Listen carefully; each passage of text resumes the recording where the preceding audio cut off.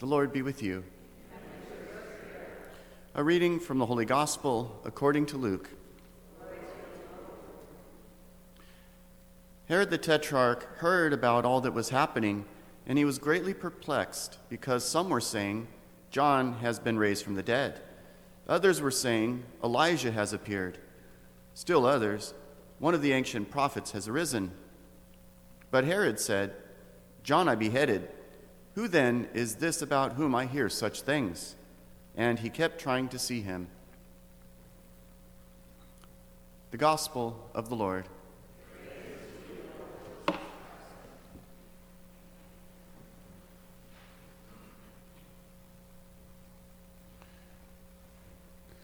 So because my emphasis in seminary was the Bible, I tend to kind of what they call nerd out a little bit when it comes to some of that stuff. And one of the things that I like to do is read ancient literature. And when I mean ancient literature, I don't mean like 100 years ago. I mean like 5,000 years ago.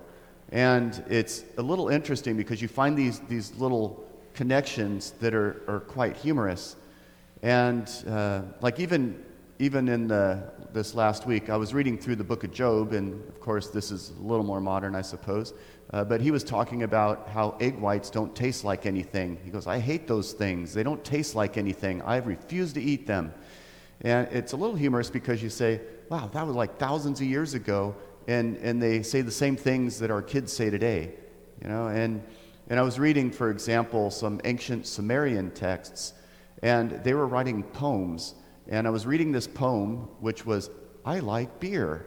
It tastes good. It makes me happy. Anyway, it was kind of funny because it was something my uncle could have written, you know, when he was a little younger. But some of this stuff is a little comical because we think that in our own age, everything is so new and different. And actually, there's a bit of a problem that we have nowadays, since people are growing up in isolation. They think that their own generation is the only generation, and anything that came before that, they just don't know. You know, they're back in the dark ages, and they couldn't possibly have any understanding about how the world really works.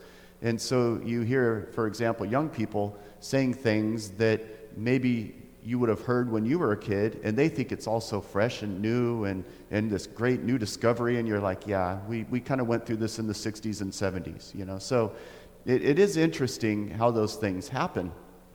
And when it comes to different worldly philosophies, for example, in the United States right now, we have some competing world philosophies. One is what we would call hedonism, and that's basically satisfy yourself as much as you can, you know, all pleasure, no pain.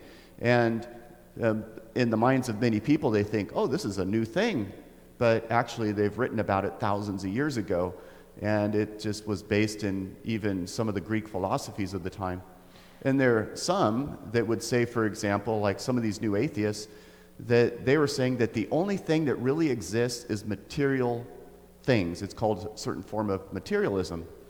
And of course, this is nothing new either. The ancient Greeks had different Stoic and Epicurean philosophies that were very similar to that. And it was interesting because many of these things, they tended to come out of just by using logic alone. For example, another thing that was very common in the ancient world was polytheism. They believed that there were many gods. This was just a given. But using philosophy alone, many of the ancient Greek philosophers came to the understanding that this is not consistent. It doesn't hold together. There has to be one God of some sort. They didn't know what that one God was, but they knew that there couldn't be many gods because there needs to be a first cause. And now we see some of those things changing, you know, as people just basically say everything's true, right? And so anyway, they're kind of reverting back to things that used to be thought of in the past. Or we have this philosophy that not only is everything true, but whatever I feel is true. So nothing has to be grounded in any kind of reality. Well, that's another ancient philosophy called Gnosticism, where whatever you feel inside is true, and you know, there's this dualism when it comes to the world, the way things are, and the way things really are based on how you feel, you know, the difference between matter and spirit. Anyway, the reason why I'm bringing all this stuff up is because in the first reading, we hear there's nothing new under the sun. And he was writing this several hundred years before the time of Jesus. So you're probably talking, a good 2,300 years ago. And we could say the same thing today. There is a certain consistency when it comes to what is good and what is true. Lucky for us, fortunate for us, blessed for us, is that we actually have the source of this sort of thing, what is eternal. And so we're not just kind of flopping around trying to find some sort of truth in the world because it's been revealed to us. So we can be grounded in something that is eternal. And we don't need to think, oh, look at this brand new thing that we just discovered because, well, we're kind of secure in many of these things. We don't have to rediscover the wheel, so to speak. And that's not only true when it comes to the human experience, it's true when it comes to teachings of faith, when it comes to salvation, when it comes to the basic teachings of Christianity and Catholicism, that this is actually what we call, in a certain sense, a science, and it's probably the most consistent science we have in the world.